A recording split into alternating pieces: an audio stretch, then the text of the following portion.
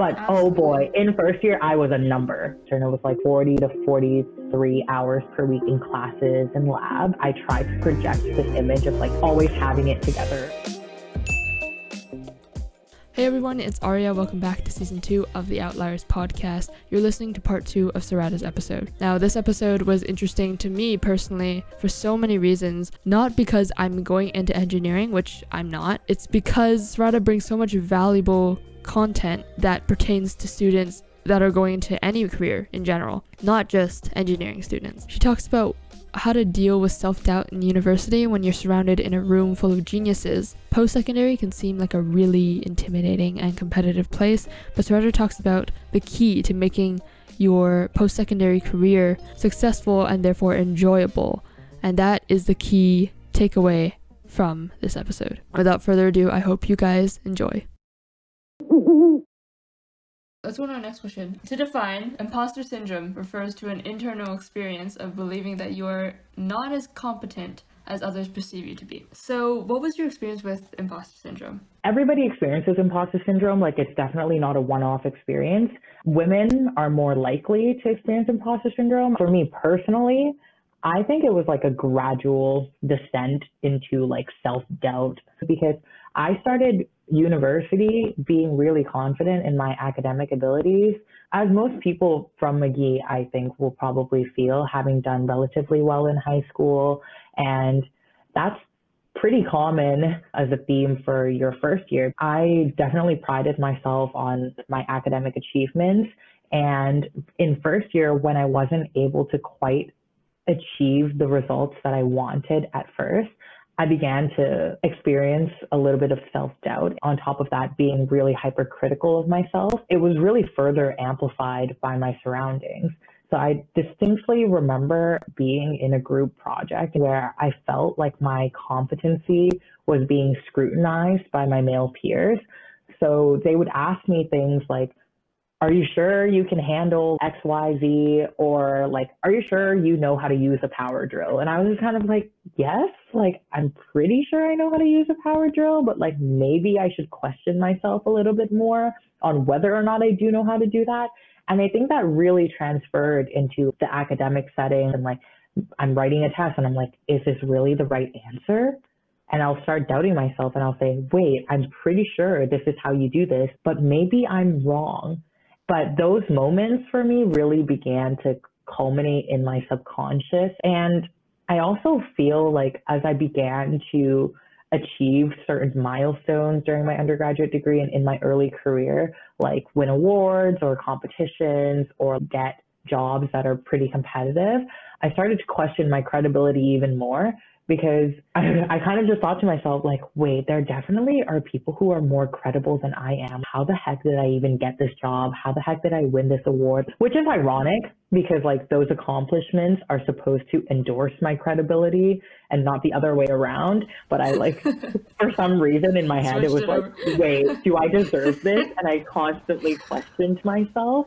The effects of this was pretty detrimental to my emotional and mental well-being. A lot of the effects are very internal. I really didn't show it externally very much, because I tried to project this image of like always having it together and always having the answer, which made me feel like even more of a fraud, because I was like projecting that I was like emotionally okay and that I was credible. but some of it, I was like, I don't know what I'm doing. Like, please send help. It was like a silent SOS signal to like literally anybody. Yeah. But what I realized is like, it was something that I was doing to myself. There wasn't really any moments where people were like, you can't do this, which is weird, because I actually experienced some of that in high school. And yet my thought process at the time was like, I'm going to show you I can do it. And then in university, because like I was in such a different environment, I usually am quite sure of myself. And I'm not saying that in like an arrogant way. I'm saying it in a way where it's like, like I dedicated time to like learning about something. And so I'm sure that I've learned it. For some reason, I wasn't thinking that way when I was in university until the end of my third year, actually. Right. It'll come back in bouts, like during work and during my job. But for sure, like that was kind of like my descent into imposter syndrome, if you will. I know that you were the top 1% of grades at McGee, and so I imagine that when you went to Western, you realized that you were surrounded by people who are also the top 1% at their schools too. Yeah, for sure. And that can definitely be difficult. And I can't imagine what it was like for people who went to U of T or UBC or McGill, because they're the top 0.25%, right? And one of the reasons that I picked Western instead of UBC was literally because I knew that if I went to UBC, I would actually get drowned out by all the other incredibly talented, incredibly smart and intelligent individuals and peers that would also be attending that university. So I kind of was like, you know what, Western, it's a smaller class size. It's a place where I feel like I could reach out to a professor and they would still know who I am and I wouldn't really just be a number. But Absolutely. Oh boy, in first year, I was a number. I was barely existent for sure. And that's really something that you kind of have to carve out for yourself. You really do have to work when you get to university to get recognized and make sure that your professors know you. That's not going to just happen because you do well in their class. You have to talk to them, you have to participate, you have to take an interest in their research if you want to make sure that you can build a network at university. And I definitely didn't do that for literally the first 2.5 years. I only started doing that at the end of my third year, because that was when I felt confident enough, because I literally felt like I didn't belong there for 2.5 years. So yeah. And you still ended up fine though. I still ended up fine. This is where I am at right now. So I think I think it's okay. It's not super amazing, but it's also I have a full-time job. I think that's pretty good in the middle of a pandemic. Full-time job at the top 4 biggest tech consulting companies in Canada. I think that's more than all right. But what was it? Oh yeah, I think this is a side note. If you were an employer, would you rather hire someone who went to UBC, who's just all right, or would you rather hire one of the top at Western? That's another big question that my family made me realize. And also, we're going to focus on the things you can do to help with imposter syndrome now. What do you think is a mindset that you think students should have? Yeah, well, I don't think overcoming imposter syndrome is a thing. It's just something that you constantly have to work on. So and you need to put things into perspective. When you start feeling those moments of self-doubt, you kind of have to take a step back and recognize you know what, this is how far I've come. You really need to recognize your past accomplishments and realize that you are indeed capable. And I think one of the ways of thinking that really helped me is I would remind myself that there's someone out there who's actually less qualified than I am doing something that I wanted to do. So that's one thing. And then the other thing is looking at people who are in positions that I'm in right now and how they got there, and realizing that there's very real steps to the process, and not just that you're never going to be able to achieve something that someone else has achieved, because that also puts you into this really bad mental space. So you have to go step by step by step, right? You don't just get from point A to point D. And a lot of the times I feel people are at A and they're looking at point D and they're oh my God, I can't do it. But they're missing B and C. So as you work on yourself and as you get through those points where you're will I be able to get to B? Yeah, you can get to B, because there's a very short jump there. So you really need to take a step back and put things into perspective. I think that's really my biggest takeaway, and how I kind of deal with it when I start feeling oh my God, I'm never going to be able to accomplish this, or I don't deserve to be at this point here. You take a step back, look at all the things that you've done in the past. You do deserve to be here. Take another step back, look at all the things that you kind of have to do to accomplish what you want to accomplish, and then just plan it out from there, map it out. It's a very analytical way of thinking about it, but it helped me, so I hope it helps someone else out there as well.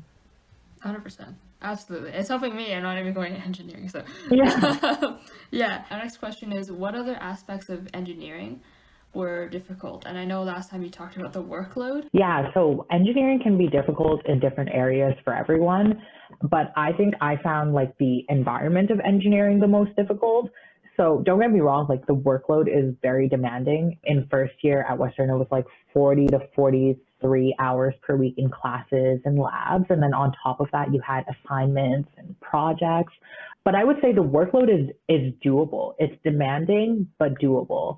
And I think one of the hard things about engineering is realizing how important it is to kind of like balance out your workload with other parts of your life so that you don't like burn out and like just crash and, you know, completely disintegrate as a human being. But setting time aside to like do something that you love, like work on something else or to exercise, that's something that I had to learn through my undergrad for sure, because I was like so focused on like the academic portion of my life that I really didn't give much time to anything else.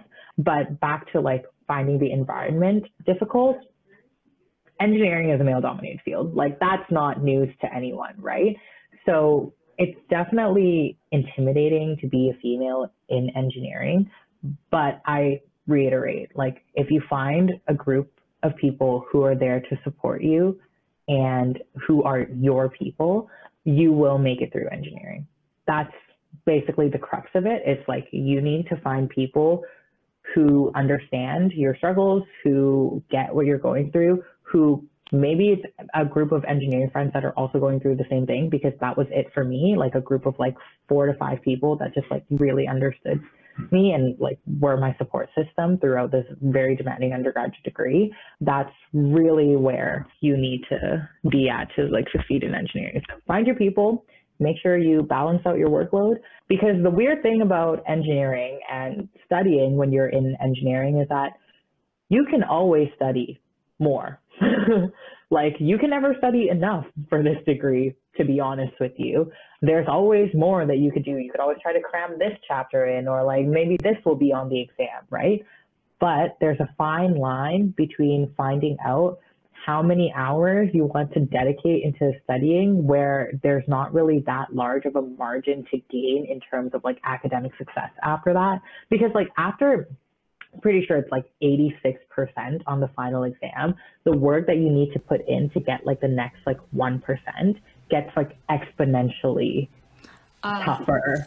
You know what I mean? So yeah, it's like the 80-20 rule. If for people who don't know what that is, it's like 80% of results come from 20% of effort. It's probably not 80-20, it's probably like closer, but to get that idea for people. Yeah, for sure.